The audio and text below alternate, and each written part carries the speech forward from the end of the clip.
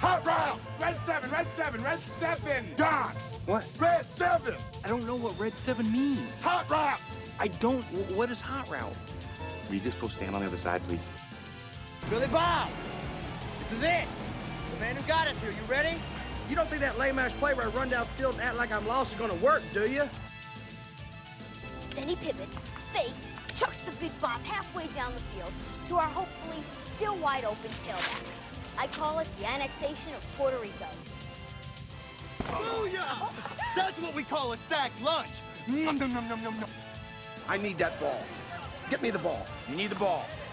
Get me the ball. Get you the ball. Are you gonna get me the ball? I'll get you the ball!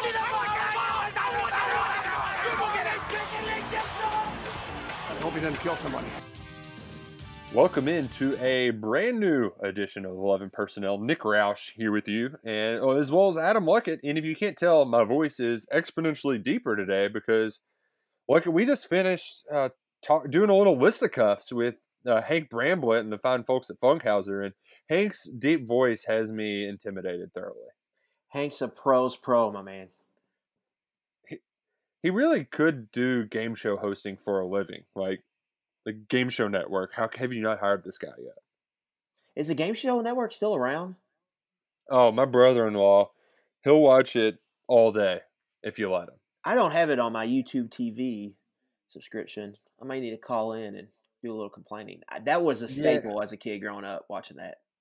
They've got a game now that's like kind of a version of Listicuffs and kind of a version of Family Feud called America Says. I don't know what the name of the dude is that hosts it, but it's a fun. That one's pretty fun. But man, some of them on there, they just go on and on. None of them are as good as Listicuffs though. Which, keeping up with tradition, it was the longest episode of the season because that's what happens when I go on there. And we can't reveal what exactly happened. That will be released Wednesday night on KSR's YouTube channel and KentuckySportsRadio.com. But like it, we got some good categories, and I got to say, I'm impressed with our knowledge for the most part. We got down to the bare bones on a few of the categories. So definitely get some good back and forth between me and you with some surprises thrown in there. Yeah, so I'm going to pat myself on the back. I'm not going to pat you on the back. Good job, Nick. I will pat myself on the back as well. There we go. Yeah, we can't be come on, we're not giving out participation trophies over here. Can't be patting each other on the back. But I encourage you all, after you listen to this podcast, go check out the Listicuffs. If nothing else, you can always just play it in the background if you want to. Later on, we're going to get to a conversation with Boogie Watson that I'm sure you will enjoy. But first, Adam Luckett, the kind of, I know last week we did the thing where it's like, all right, let's just keep it all football. We're going to keep it nice and light. But this week we do have to be a little bit more on the serious side because college football has been kind of a, I think the best way to say it is the chickens are roosting for some of these programs where they handle their business a certain way, and that's no longer acceptable for you to kind of treat people in a certain light. And that's been the direct result of the protests that have swept through America. And you saw Kentucky football and Mark Stoops participate in one of their own Friday afternoon through downtown Lexington. College football is officially in the year 2020 now. I think we can fairly say. We can start off with what Kentucky did, which was good. Yes. Yeah. They organized the march with what looked like most of the coaches, if not all of them. Mm-hmm. And what they have, you think, 40 or so players that went and marched downtown. Then I believe they did this as some other teams did, where they kneeled for, I think it's 8 minutes and 40-something seconds. Yeah, 8:46. Yeah, which was the amount of time that police officer in Minneapolis had his knee on George Floyd's neck, I believe. And so they went out there as a team, and Stoops spoke with some members of the media and pretty much said, this is a cause that matters to me, and I'm going to stand with my players, kind of thing. And so Kentucky, along with some other schools, I believe Arkansas did it with Sam Pittman. Mm-hmm. You had Eli Drinkowitz and his guys did it. They went to, I think, the courthouse or something and marched and took a knee. Mm-hmm. And then Muschamp did it with South Carolina. Yeah. Uh-huh. But then you had another end of the spectrum where he didn't really announce it or recognize it until today. That was Dabo Swinney, Clemson. So we're recording on Monday evening. And some other schools that kind of got caught up in some crossfire for not doing enough. Doing enough, exactly. Yeah. And so Kentucky, Stoops, you hear him talk about it all the time that he's a player's kind of coach. That's what people talk about him. And I mean, he walked the walk. Quite literally. Mm-hmm. And look at, I think that I was it was one of those things where I was trying to reflect on it a little bit after the fact, and throughout this process, there's been you can't just try to go for the clout and the tweets and the interactions right away. I feel like that's shallow, and that's a little bit too. People process it in different ways, and I don't want to be the one out there trying to just tweet through it, like some people may try. So I took some time to try to process it, and I think that's kind of Mark Stoops' reaction is exactly what I would come to know to expect from Mark Stoops, where he says a statement and then he backs it up with action. In his statement, he kind of had one of those, I wouldn't say generic, but he had a very kind of Stoops-like statement. And then a few days later, he gets together and he goes to work. And that's what Stoops knows best.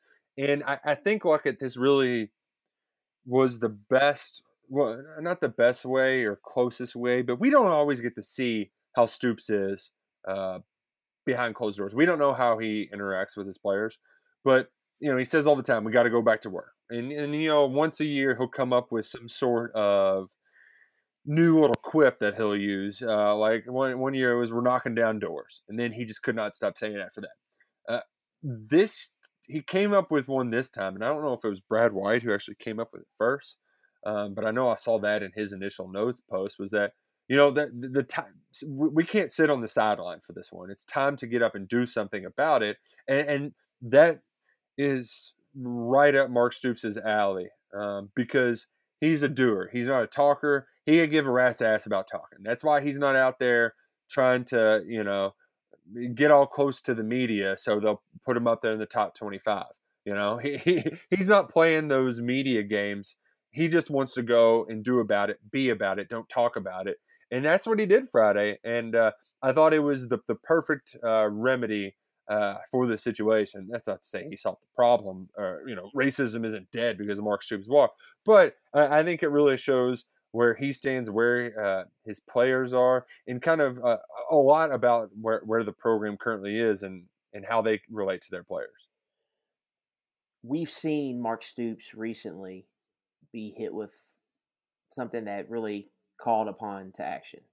We saw it when the kid was hit by a drunk driver outside the stadium, and where they kind of dedicated, the season to that kid, and he really kind of stepped up and became involved with that, and didn't just give the canned answers with that. Kind of stepped up and made that a big deal.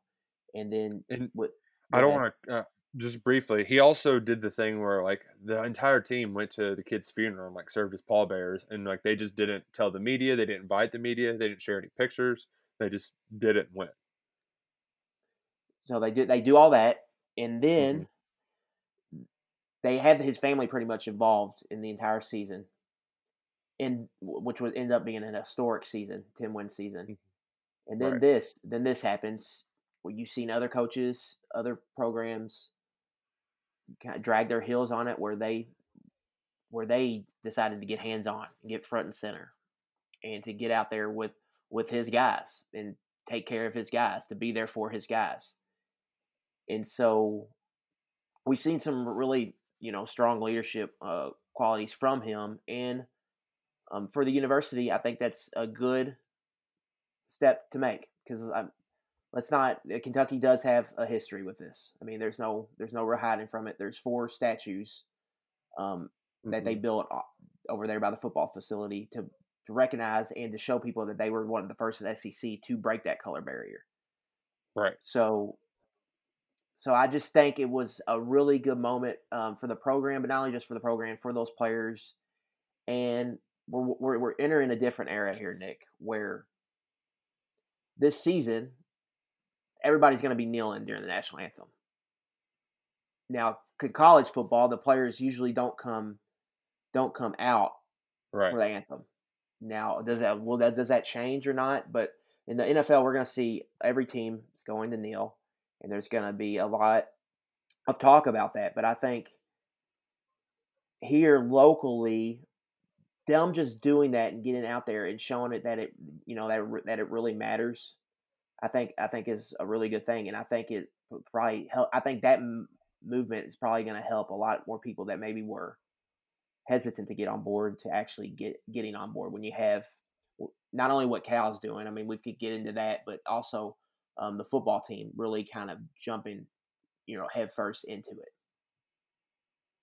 No, you're exactly right, and it also, like, the kind of selfish side of me is also kind of happy that while outsiders might want to have this view of Kentucky through the Gory Road lens, like, oh, they're just a bunch of racists with Adolph Rupp. Just in the last 5 years, you had the Trailblazer statue erected.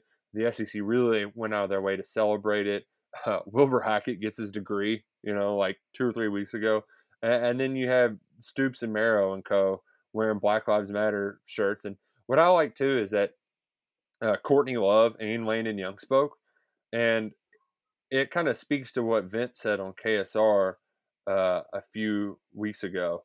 And it's that this isn't just, black people protesting. It's black folks, it's white folks. It's the whole, it wasn't the entire team because not everybody was there. But you saw them come together as a collective group. That was encouraging. And the thing I never thought of like it is just how diverse Kentucky's coaching staff is before. I don't know if you'd heard of this, but Vince was like, well, the old quota used to be you had to have one black coach, one on offense and one on defense. Well, for Kentucky, like, there's always been 2 or 3 on each side, and like both strength coaches are African Americans, and they probably spend as much time with kids as anybody. So, there isn't this some sort of hesitancy to speak out about what's happening because of some sort of prejudices that may have been thinly veiled prejudices that were unknown because they couldn't be there. There wasn't like a system for them to even be in place from the start. So I thought that if nothing else, it helped manifest some things, that we otherwise didn't know. Yeah, you bring up the strength coaches, which is a good point, which is something I think we're going to talk about a little later. But like, that's not really a common thing, even from at least my little knowledge of strength coaches. Most of those guys are white. So to have 2 African American strength coaches is pretty much a rarity, and they're like head strength coaches. I think Edmond has the title, but by all accounts, like, it's kind of a two-headed monster running the thing with him and Mark Hill, Corey Edmond and Mark Hill. They have their things kind of delineated, but like for the most part, it's 2 guys running the show. Yeah, I mean, they're paying them both as kind of like head guys. Right. So, yeah, I mean, it's just, I think what you're seeing with Stoops is just kind of what behind the scenes is stuff you don't see every day, but stuff that makes you realize like he's built to succeed in the position he's in. Being a head coach is not all X's and O's. It's a lot of it's very little of that. A lot of it's being able to lead people and push people in the right direction, and being able to stand up for people when they need it. One of the best things I like about Stoops is when one of his players gets hurt or does something stupid, like when Jordan Jones tried to rip off Lamar Jackson's head, or Denzel Ware was throwing a trash can. Yeah. And some media members here in our city went absolutely bonkers, saying that they demand that they have a punishment or whatnot, and Stoops just doesn't take any bait into that. Yeah. He handles it, in house, which sometimes that can be frowned upon, and that can bring some unnecessary heat to him, especially if they're not winning games. It kind of did with the Cash thing this year at the Florida game. That's another one. That's another one. They handle that they do that in house, and that's something I really respect. I think that's how all that stuff should be handled. I don't think they need to be delivering punishments to 18, 19, 20-year-old kids over a press conference or a tweet or a news release. Like, if they do something serious, like when Marcus Walker got busted for pushing heavy weight, yes, he needed to be kicked off the team, and that needed to be a news release. But some of this other stuff, right? They do stuff that are going to embarrass you, but Stoops is not going to embarrass them. He's the face of the program. He's going to take the heat, and then they'll handle all that stuff indoors. And I think that's one of his best qualities, and I think it showed through even more over this past week when they did the march. So, and to kind of start to slowly transition away, I think sometimes that gets portrayed in a negative light. You think back to Bobby Bowden or the way things were at the U back then. Oh, they're just a bunch of thugs. That would be the kind of just catch-all phrase that people would tag onto him. But there was I believe it was an Iowa football player who said, they're wanting us to buy into a culture that's not our culture. It's a different culture. And I think the way that Stoops uses it is like, hey, we have to handle things a certain way in order for these kids to have a little bit of wiggle room. They have freedom on social media. There's a lot of things like that. So I think in that instance, he doesn't try to keep them in a box. And there was another thing that was real subtle, because I think when people are like, hey, this doesn't sound racist to me, there are certain things that are really kind of messed up that shouldn't be a part of football. And a guy by the name of Chase Goodbread, I believe is his name, or he's I follow him for NFL draft stuff. And once upon a time he covered the Wake Forest beat. So in that there was essentially what happened is he shared this old story, and it was from 2000. And when Jim Grobe was coaching there, and essentially he was like, cut your dreads or get off the team. Like, that was a team policy. And like, that's messed up. It just is. And that was something that was generally accepted around college football. And that just can't be the case anymore. And I know that was from 2000. That's obviously a different time. But those are the kind of little things that just don't cut it anymore. Like, you just can't do that anymore. And I think we're seeing that pop up elsewhere, as long as, just when it's not just the egregious somebody saying the N-word, which is obviously a no-go. But what I'm trying to say is there's a spectrum of bad things. And at this point in time, we got to cut them all out. Everybody has a voice now. And social media, it's one of the good things, and it can be a bad thing though if it's used incorrectly, or if you don't know if you don't know if you're reading the right stuff or not. But everybody has a voice now, and you can't take that power away. Iowa, it got leaked out that they were on the schools that wouldn't let their players tweet. Then if they would let them tweet, it'd be a one tweet per month kind of thing that has to get approved through whatever. That's crazy. The guys couldn't wear earrings in the building.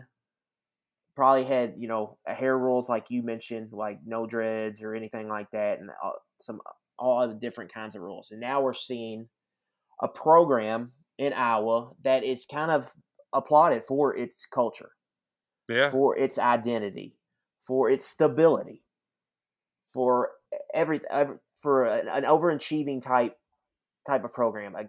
A program that recruits in the 30s and 40s, but is consistently winning 8-9 games, and every few years they're up in the top 10 and they're winning 10 games. And Kirk Ferentz, the longest tenured head coach in college football. Their strength coach, Chris Dortch, is the highest paid strength coach, and he's been there like since Ferentz's second or third year. Yeah, he's been there forever. Their offensive coordinator is Kirk Ferentz's kid. Their defensive coordinator has been there for 15 years. I mean, it's one of the programs that, like when Kentucky was starting this rebuild with Stoops, you look to Iowa and be like, why couldn't Kentucky kind of be the Iowa in the SEC? They're in the right division. They can recruit a certain type of style, and they've kind of, Stoops coming from Iowa, they kind of have the same kind of blueprint that they're building. Mm-hmm. But how they're operating is a very old school way that people looked at that's the way you have to win. You have to instill a militaristic type discipline. You have to keep things dead serious so people were walking the straight and narrow, and that's the way to win. And it's hard to argue against it, but now they're getting pushback for it. And now it's a lot of players speaking out of the culture, specifically the black players of the culture, and even the white players supporting the black players, saying that a lot of this stuff is true, some of the allegations. So it's really kind of opening Pandora's box a little bit in the college football world. And that's why I really say it's the kind of a welcome to 2020 moment. You just, like, how things were treated even when we were in college, Nick, Mm-hmm. you can't do now. It's different. They evolve with the times. Now we see in the NBA the player empowerment movement, and now that's becoming even more bigger in every aspect with name, image, likeness coming in. The players are going to have power, the most power they've ever had, and with power comes a voice, and a voice that a lot of people are going to listen to. So how you go about running your program has to be different than it was even 7 years ago. Well, and to your point, I like it that you said, like, it goes into nil rights and the whole 9 yards. I mean, that's going to give players even more power. And you know what? Here's the thing, look, they should have more power. The coaches are getting paid. I mean, how much is Stoops making? Like $6 million or something next year? Or am I crazy? That gets back to the whole thing, the amateurism thing. We can't sit here and say they shouldn't get paid anymore. Not when Dabo's making $8 million a year, $9 million a year. Not when Calipari's making $9 million a year, $10 million a year. Like, there's enough money. They should be getting some of this cut. Well, you know what I'm saying? And I don't want to get this down into should we pay players or not. But to that point, you're just seeing the imbalance of there's a bunch of for the most part, you don't count stipend and book or whatever, but it's unpaid labor working for millionaires. And when people start to notice this imbalance and get fed up with it, they start using their voice. And social media has made it to where that players' voices are more powerful than ever before. And you know what? That's not necessarily a bad thing. Like some of the things that were happening there, I like to think of the smaller things more so than the big things, because you can see, like, if somebody is going to just call you blatantly a thug or something, like what the hell, like that's just a bunch of BS. But the little things where you're less likely to speak up, I think that can be detrimental to the program's success as a whole, because you don't have players that are willing to have conversations back and forth. And that's when we go back to the Stoops thing. Cal's the same way. I like when players and coaches get to screaming back and forth at each other. Like, I feel like that's the sign of a healthy relationship. Now, obviously it's much different than a marriage like it, but you've got to be able to have open and honest conversations. And in that setting of sports, sometimes it involves screaming at each other. And if you're running a program in the old school way, it's not going to fly. It's not going to work. Absolutely. And when you look at some of these programs facing heat, they're going to have to be some programs that have to change some things. I mean, you look at Clemson, and all we ever hear about is how good Clemson's culture is. Like, that's culture. And then their coach, who's very upfront about his faith and speaking out and all this stuff, kind of goes into hiding for, 4 or 5 days. That's the thing that kill. I'm sorry, look, but just when you're going to go up here and be, Bible thumper and just, drop Jesus. He's a big Jesus guy. You know what? To each their own. He's a big religion guy. More power to you. I'm happy for you. But you can't go and talk out of that side of your mouth and then go and shut up the other side of your mouth when things are difficult. And that's the part that made me mad about it all. Like it's less about the T-shirt where he was supposedly there was a picture that got leaked of him at some resort that had a shirt that said "Football Matters," and it's more about you're going to be so profound about how Jesus shapes your everyday life, but then you're just going to let your assistant release a statement once ish hits the fan, and you're going to let your quarterback lay down more thought-provoking words than you are. Like, come on, Dabo. Sorry, part of the point, Nick, is like these guys are football coaches, but the money's so big now that they have to take on a bigger role. Like, you know, like you're saying, Mark Stoops is making $5-6 million a year. Like, he's got to be bigger than just, you know, drawing up a blitz on a 3rd and 12. Like, there's other stuff you have to do. So, but for me, the crazy thing about it is like we've had three programs here with Iowa, Clemson, and then Utah. All three of these programs are just applauded for getting the most out of their players, being, you know, culture kind of kings, and producing NFL talent. And it turns out like they've also pissed off a lot of their players. So, and that they're all speaking out now. And so it's different. Like how you go about disciplining. I think that's really what we're getting to here. The discipline area of how you treat people. You could do that.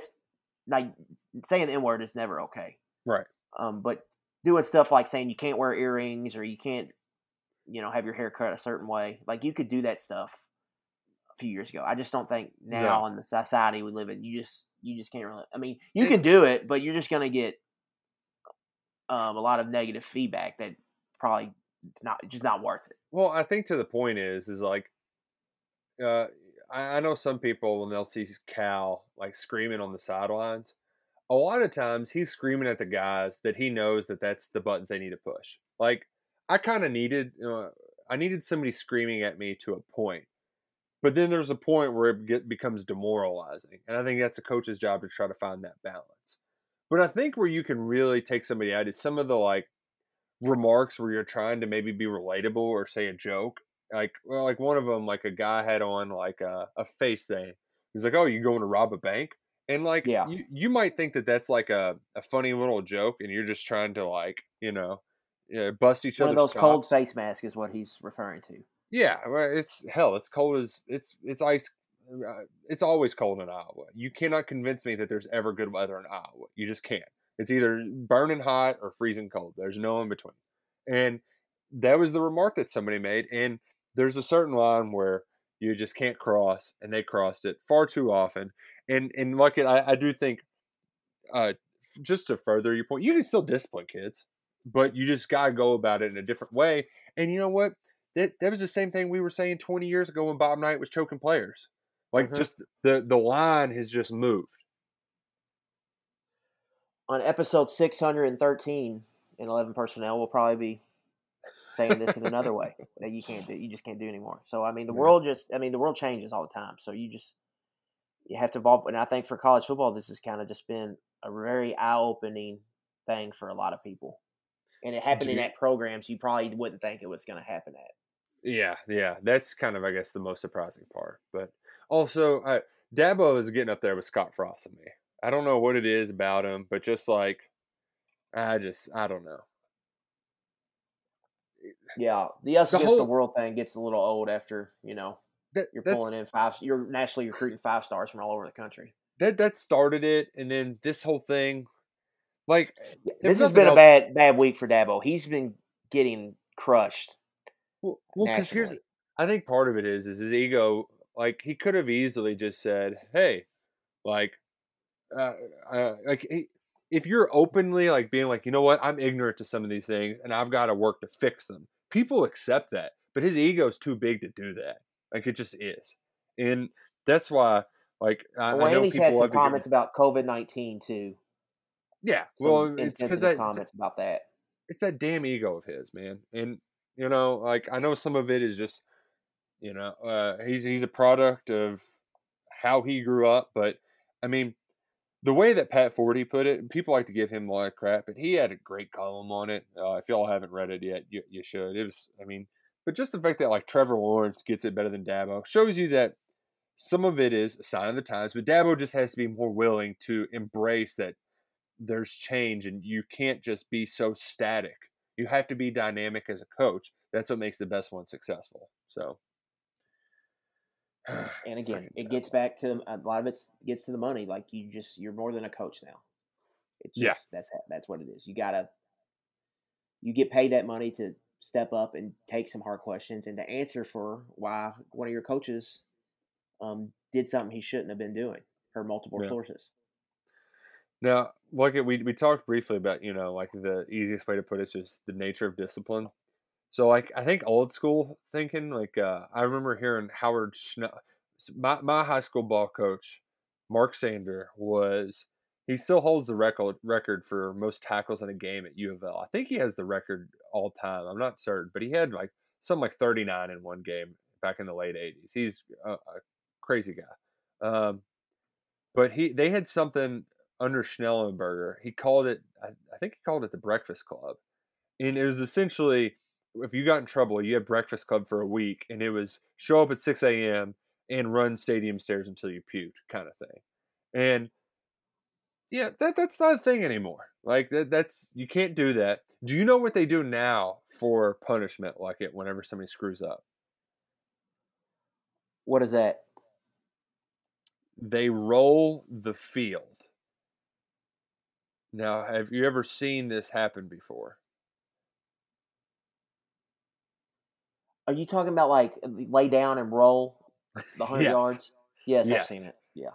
Yeah, and I used to see it more often when like we would do kind of media stuff. We don't do it as much outside anymore. But man, I remember the first time I showed up to a practice and I was like, what are they doing? Like, is that supposed to be hard? I always remember just thinking like, why don't they just hurry up and get it over with? And I tried rolling like 5 yards. It's absolutely miserable. Yeah, I would not want to do that. I mean, you get so dizzy. You've already been sweating all day, and then you got to roll around on those hot pellets on the turf. Just absolutely gross. I pulled up some Mark Sanders stats for you. Oh, okay. Now, he's not up there in a single game. Tom Jackson of Sunday Night Countdown fame had 30 tackles in a single game. But Sander, he had 167 tackles in a season. Okay. And he ranked second in program history with 488 career tackles. That's crazy. 488. And the guy ahead of him played in the 60s. Oh, man. And, I mean, the first modern day player you get is Curry Burns, who I believe was a safety, and he's down there at 346. So some of these tackle numbers you'll see that our guy Freddie kind of throws out sometimes. They were just, I guess it was just different because everybody ran the ball. That guys could just collect more tackles because you don't see guys getting 150 tackles on the reg anymore. Yeah, Jim Kovac was he's UK's all-time leading tackler. That record's ever getting touched. Christian Alt played when Freddie did. He was second. I think some of it was like, you want to talk about just gap football? Like it was a lot of just bodies. Well, free up the linebackers or safeties or whoever, and then they go make plays. Tackles. Yeah. Which, you know what? We might as well get to it now because Marty Moore had 183 tackles in 1991. That is freaking insane. Well, somebody who had almost those numbers, it was only a decade ago, was Danny Trevathan. He had 140 in consecutive seasons. Yeah, and like he's a monster. And what was crazy, he was the guy that made my list for 5 most underrated players since 2000. Winston Guy had 100 and 120 in those 2 years. So you had 2 guys taking up more than 250 tackles in a season. Yeah, there was a reason both those guys were all league. Yeah, I mean, I think they were both like top 3 at the time in tackles, and I think they were also the two of the people that understood what the hell Rick Minner was trying to do on defense. Trevathan had 287 tackles combined in 2010 and 2011. That's nuts. That's absolutely nuts. UK Hall of Famer coming up this year. He's a bad dude. He's a bad man. Still playing for Dub Bears. Almost 10 years now in the league, which is kind of crazy. But Winston Guy, he made my underrated list because just that production he had was crazy, and he was such a good athlete. Like, some of it's probably biased because I had some friends that were a little bit younger than him that played with him at Lexcath, and Winston's stories just never got old. But he was a freak athlete who, if not for him, I mean, Joker doesn't go bowling in that first year. I mean, that team, they had 5 stars: Hartline, Cobb, Derek Locke, and then on defense, Trevathan and Winston Guy. And Chris Matthews, yeah. Yeah, and Chris Matthews. So we'll say 6. But, man, those guys put the team on their back and really produced. And they won some big football games for UK that year. Yeah, that 2010 team, I think, if Brooks stays one more season, I think they have got a real shot to win the East. Yeah, hell, that was our what ifs that we talked about last week. Who are some of the guys you think are some of the most underrated over the last 2 decades? I really do like your Juice Johnson one because when you look at just the all-time stats, like, he's up there. Yeah. He was really solid there. I think he had 50 catches 3 seasons in a row, 50-plus catches or 45-plus catches. He was really good. One currently on the team now, I think it's probably, you can't really say it anymore because he's starting to get the notoriety, but like Drake Jackson came in the class of 2016. Everybody was talking about Landon Young and Cash Daniel, and he just turned out to be, an absolute rock in the middle of that offense because 2017 they were a mess, and then he stepped in, and ever since he stepped in, they've been in a really good spot. Oh man, I forgot really about the snapping problem. Like, yeah, that was the thing. It's like, hey, quit snapping the ball. Yeah, I mean, if he's playing against Florida, they won the game in 2017. Yeah, and you look at the reason why that's a good one is underrated. I think it falls under undervalued or overlooked. Like, I feel like those are all synonyms, but underrated is the one that gets thrown around the most often. But I think it really comes down to players being overlooked because of their supporting cast. Because when you go through this run, you're probably not going to list Drake Jackson as one of the best guys. Because he was so consistent, he was so steady, you almost forgot about him. But we don't understand the kind of significance. He's very easy to take somebody like that for granted. Yeah, and I think to Juice's point, even more so, is that you're never going to think about passing yards. I mean, when you all watch Listicuffs, you're going to laugh at one of the categories, but like, passing has not really been the MO of the Mark Stoops era, and the fact that one of those guys is right up there with a bunch of air raid guys, and Dickie Lyon, so he's 4th in receptions and I think 5th in receiving yards, and it's like Craig East is at the top on each of them, and then it's Derek Abney, Keenan Burton, and Randall Cobb or Dickie Lyon, some version of that. And Juice is right up there with the best of the bunch. He was just what I would say about Juice was he was just very steady his whole career. Yeah, certainly. Wasn't ever really hurt, was always there, and was just a solid guy they could lean on for 4 straight seasons. I had a lot of guys reach out to me about running backs, and I think by the nature of the position, we never underrate them. Like, it's hard for me to put a running back in this category. Somebody wanted me to throw in Derek Homer, but like, he didn't get the kind of touches he needed to. He was also mostly pre-2000 because they had Anthony White around. Maybe you can make an argument that Anthony White was underrated because most of his yards came as receptions, and like, I think at one year he had just as many. I think he was at 1,000 receiving and 1,000 rushing. Had one of those kind of seasons. The only running back I put in there is Artus Pender because he was almost like a one-hit wonder. And one season. In that year, people, like, unless you were there for it, like, I remember that year with the whole stadium going, "Toos!" But most just remember Jared throwing the ball over his head and Derek Abney returning punts for touchdowns. He was just a workhorse. I mean, he had a Benny Snell type year. Just close to 300 carries, 1,400 yards, 5 yards a pop, and just a guy the offense ran through him that season for the most part. Yeah, and it was able to open up things for Jared to be able to let it rip. Another one that somebody mentioned was Raphael Little, but like, I don't know, I don't think he's underrated. Just because if he doesn't, I would have had him on my. That's probably one I would.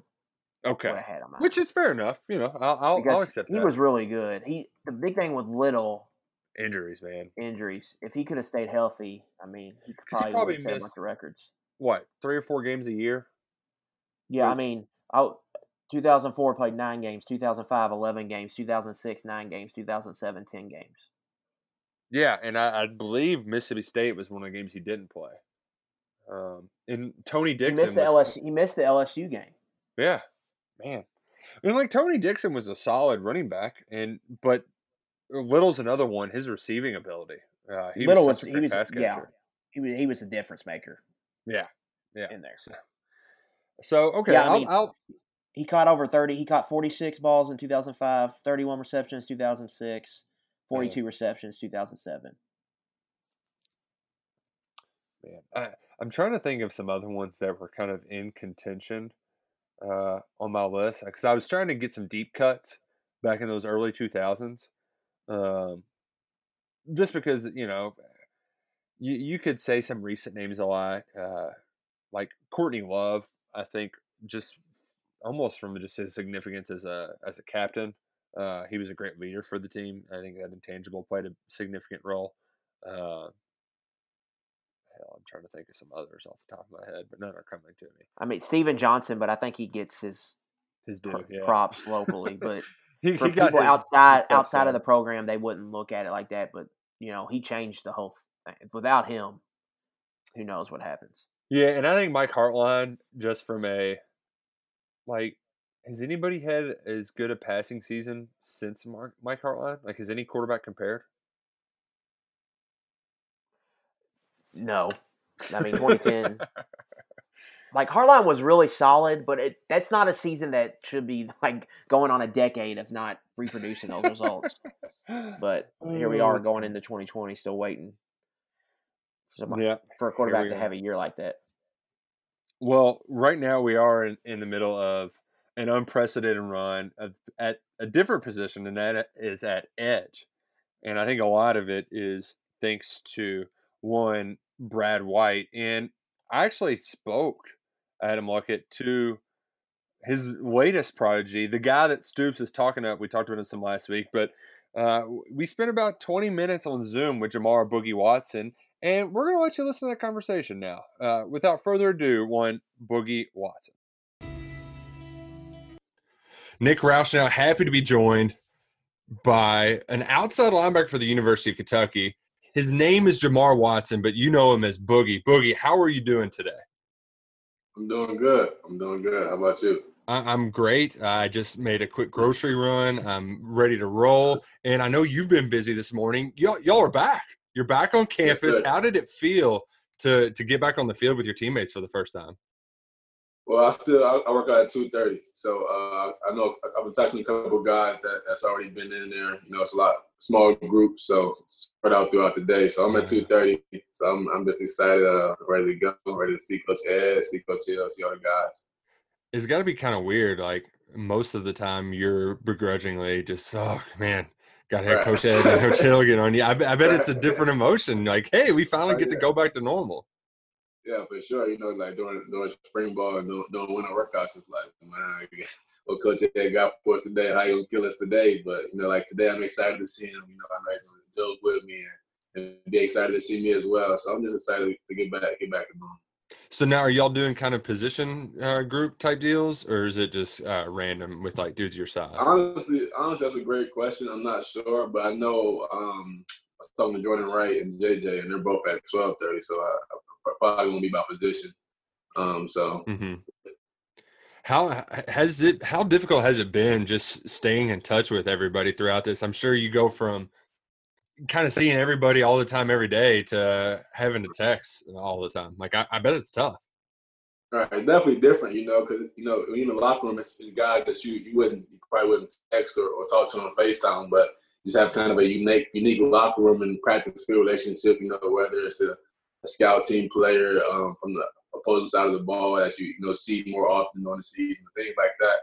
It's those type of relationships that I miss personally. I'm sure other guys miss because the guys your position group. We still have position meetings and things like that. So we kind of stayed gelled and throughout the whole quarantine. But there's a couple guys here and there that just you wouldn't maybe talk to every day on FaceTime or through text. But that's just that locker room unique relationship is something I miss. Like you can't jaw with the DBs as easily, Right. you know, because they're always mouthing, and it's not the same if it's over text or something like that. Right. So I'm glad you all get to be back, even if it is under weirder circumstances, just to get that camaraderie aspect back. And also, I'm sure you're tired of doing workouts with bands and like body Definitely. You know, I'm anxious to see how I feel when I get into that bar today. You know, I've been, you know, got a weight room about 10 minutes away that I've hit throughout the quarantine, but just being under there with Coach Ed, just a different feeling. Now, I've got a couple questions that I don't think I've ever asked you before, and I don't know how we made it this far. You're going into your final season. I don't think I've ever asked you where'd you get the name Boogie? All right, I don't think you have either. But this is this cool, unique story. Me and another guy playing basketball on the AU team, we had the same name. Well, his was Jamal. Mine was Jamal. His was Jamal. And our coach was just kind of like, we both played a lot of minutes, and he yelled at us. We both would always look. We both would always think he's talking to us. But one day, it was like one of us had to come up with a nickname. My father's nickname was Buki with the K. So my older sister swapped out the K with the G. You know, it kind of just stuck since then. I like that. I can just imagine your coach. Like, I bet y'all little kids. He's just like, I'm tired of getting this Jamal Jamar mixed up. We got to do something different. So, okay. I don't know how I never heard that story before. It did. I was curious if it had anything to do with your tap dancing background at all. Yeah, that's a most thing. You don't still like throw those around any anymore, do you? The tap dance? Yeah. Nah, I don't have my shoes anymore. If I had my shoes, I got hardwood floors in my apartment out here. So if I had shoes, I probably would get a little bit in here and there. So now that, like, I think things were kind of going you had the normal off season up to a certain point, and then you missed like a month of spring practice. And correct me if I'm wrong, but you all kind of do individual meetings with your position coach at the end of the year, correct? Yeah. So when you're sitting down at a meeting with Coach White, what's he kind of saying? Hey, Boogie, you did this great. Like, I'm really happy. Keep doing this. What were some of the things he liked about what you did last year? Just my pass rushes. He liked I made all my rushes look the same. You know, I used different moves, but all of them kind of start off the same. That's something that we practice a lot, you know, throughout the season and in the camp. But at the same time, that's where my biggest corrections come from, is not finishing on some of those pass rushes. You know, sometimes I would beat the tackle and not strain to get the sack, or, you know, my body goes in a relaxed mode as I beat the tackle and let the quarterback slip away. So I kind of, the biggest thing that he compliments me on is also, you know, the biggest critique as well. Okay. Yeah, and that's kind of where I was going to go next. Is like, what is it that – is it just an effort thing, or is there something that you can kind of go back and look on film and watch and say, all right, this is what I should have done differently here? Right. He did a great job of putting clips together that kind of all similarly go hand in hand. Like the bandy play, pretty sure you remember when I had a clean sack on the quarterback and just I didn't reach. You know, I let the pressure, the tight end blocking me, you know, taking too far off the pocket, and I just could have strained and reached around the corner and would have had a sack. So just small things like that. He put together clips in there. You know, he put together all my missed tackles. All my run blocking. I take on tackles on the run game as well. So he just done a great job of allowing me to see, you know, the things I can improve on. Now, everybody knows that. I mean, I don't think it's especially after what Josh did, that Coach White knows what the hell he's talking about when it comes to X's and O's. But I don't, you know, we don't get to see exactly what those fundamentals are and stuff like that. What's like just one kind of basic fundamental that you've kind of learned by working with Coach White? The most simple thing I think is hand placement. You know, he talks about elbows being out, thumbs being up. You know, a simple thing like that we take on the block. A lot of guys think they got to go down, you know, to apply force, but you've got your thumbs up. So you have a lot more force than if you have your thumbs either parallel or down. So just things like that, keeping your elbows in, you take on blocks and things, playing in the phone booth. Probably the biggest thing he taught me. You know, a lot of guys think have to wind up and do all these, you know, YouTube moves, you know, things like that. Right. But he's just taught me how to play in a phone booth, you know, how everything should be right up on your body. And that's the biggest thing that he's taught me. Interesting. Now, I'm curious in practice, who's harder to rush, Kennard or Landon? That's a great question. It's so different. In practice, I would say DK is a very patient pass blocker. So in practice, you know, he won't shoot his hands until maybe you're 3 yards up the field. So for him, you have to get a lot of bull rush. You have to try to get in his chest early in the snap count because he's not going to show his scars too early ever. You know, especially in practice. I honestly don't know if that's what he does in the game all the time. But in practice, he's a very patient setter.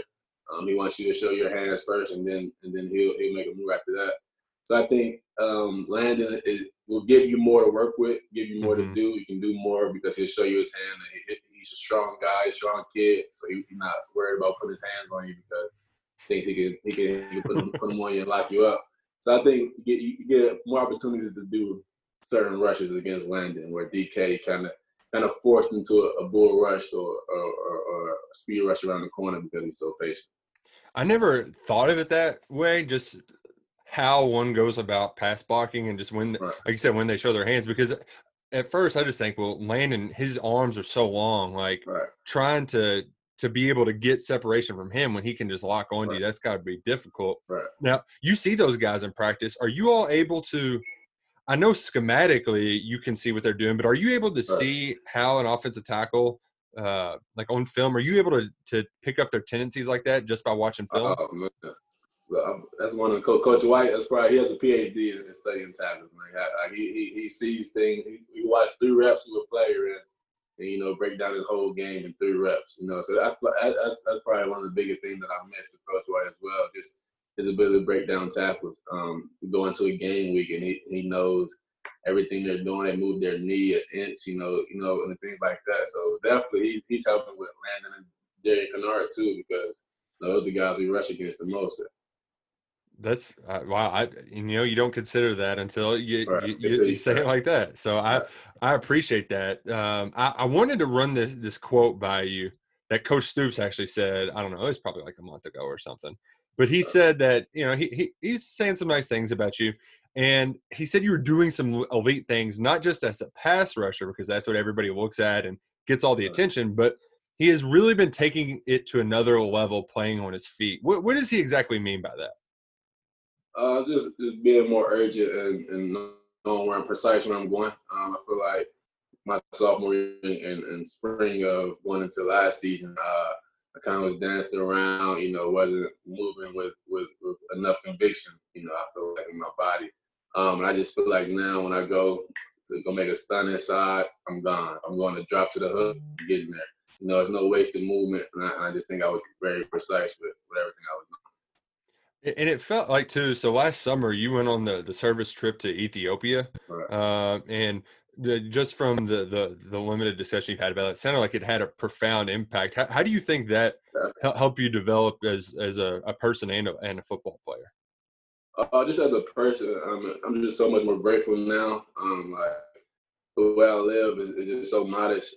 Ever since, even before I went to Ethiopia, I was a modest person. But I feel like that just when I went to Ethiopia, took me to another level. They live off nothing really there. They make use of everything, I should say. And I just kind of tried to build that here with me and myself. Just trying to make use of everything, recycle things, use things as much as I can, get the most out of like things I purchase and stuff like that. So I feel like the life it just made me more grateful, more understanding. And then with everything going on right now, you know, it just takes me back, you know, to that third world country, seeing how they go through what they go through, and we have resources to live a completely different life. But you know, it's things that the power influence that's messing things up. But that's another topic. Well, and it's also one of those things that, like, you know, it is bad. We're stuck inside, but it could be worse. You know, we could be stuck living in a garbage pile. You also reminded me of something my Nana used to do. Her Tupperware was all like leftover, like Cool Whip containers and stuff like that. She was always reusing stuff. There was nothing that couldn't go to waste. I'm curious, just to get back to football too. Stoops was talking about working in space, but when you're down on the line of scrimmage, you'll got some athletes inside now. You know, there's some Phil's coming back next year. JP's moving down to defensive end. How can that give you all more options to rush the passer when you've got guys like that playing in?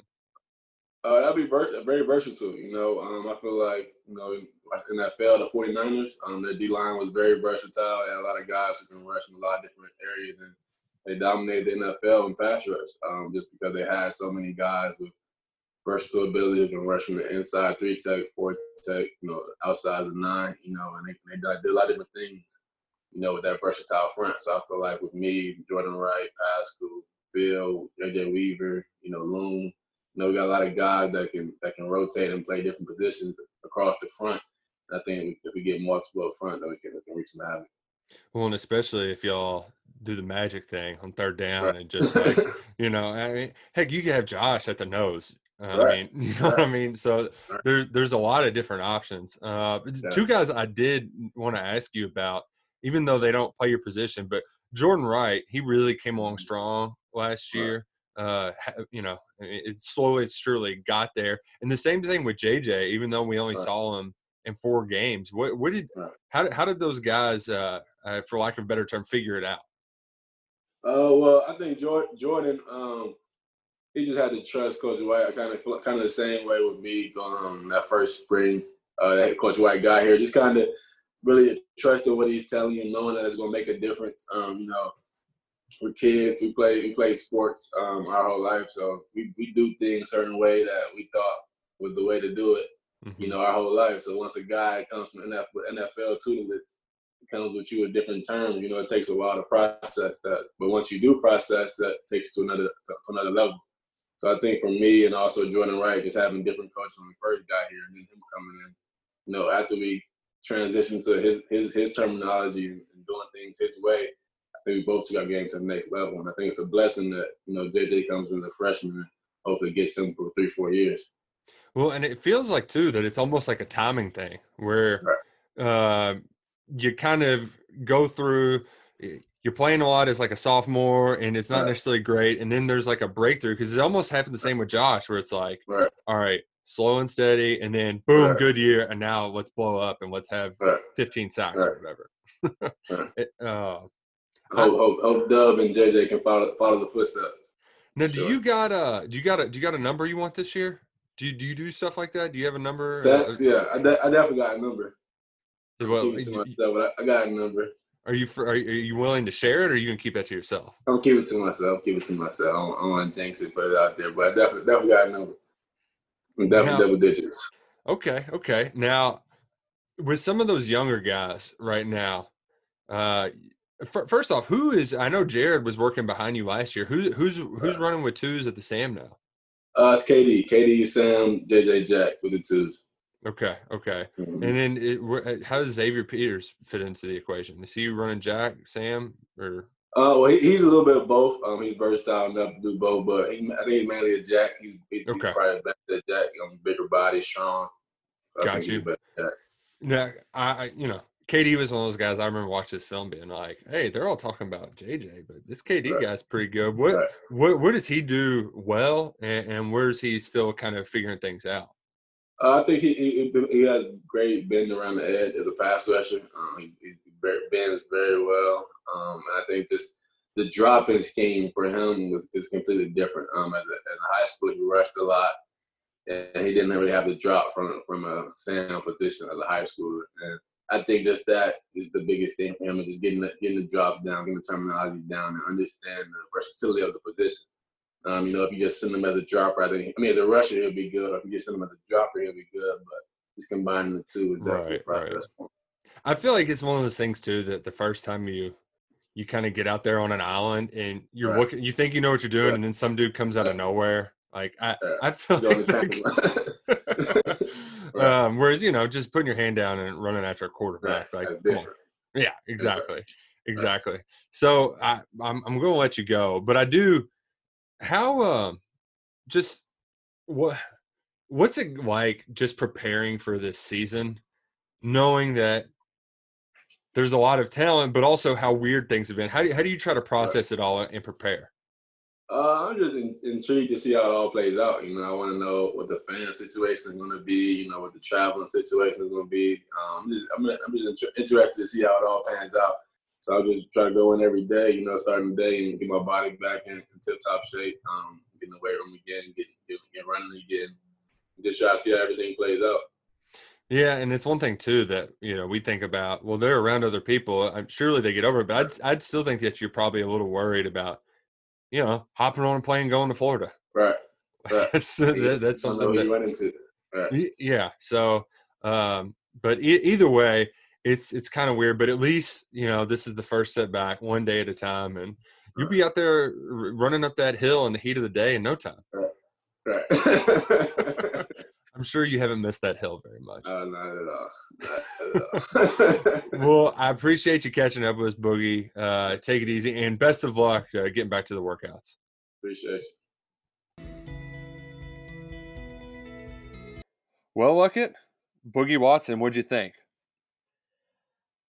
I like to hear some of Boogie's how to read offensive linemen and tendencies and how to get around the edge and how you win in a one-on-one pass rushing situation. I thought that was some good, solid football guy intel. Yeah, and it's one of those things that I hope that the folks at home who don't know what a bull rush is aren't completely, thrown off by it. And because he gets a little into the lingo, like when he talks about setting blocks and stuff like that. But for the most part, it feels pretty simple. Whereas when you see guys in video games, doing the swim move or a spin, those are good ways to get blocked. And if you watch Josh Allen, he didn't ever have to do a whole lot. He would kind of get that arm in there and then just blow by you. And I was happy that he was able to break down a few techniques. And then the thing that just came to me, I was very proud of myself because I didn't prepare this question. But hearing him break down the differences between pass rushing versus Kennard and Young, it fascinated me. Yeah, you kind of learn why Darian Kennard's about to be probably a first or second round pick here in the next NFL draft. Yeah. He's real deal. I'm also trying to imagine too, being able to have the balance and the strength to get 3 steps back and then take on an athlete like Boogie Watson. That's crazy. Absolutely crazy. I mean, offensive line, a lot of it's about rhythm and timing.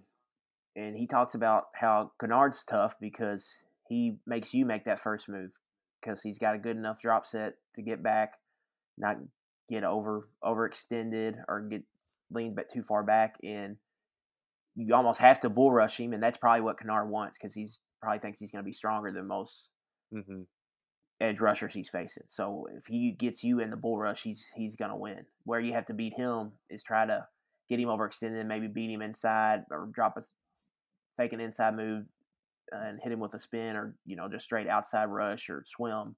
Right, but it's hard to do that because from what Boogie says, what I took from that is that he's a really good setter.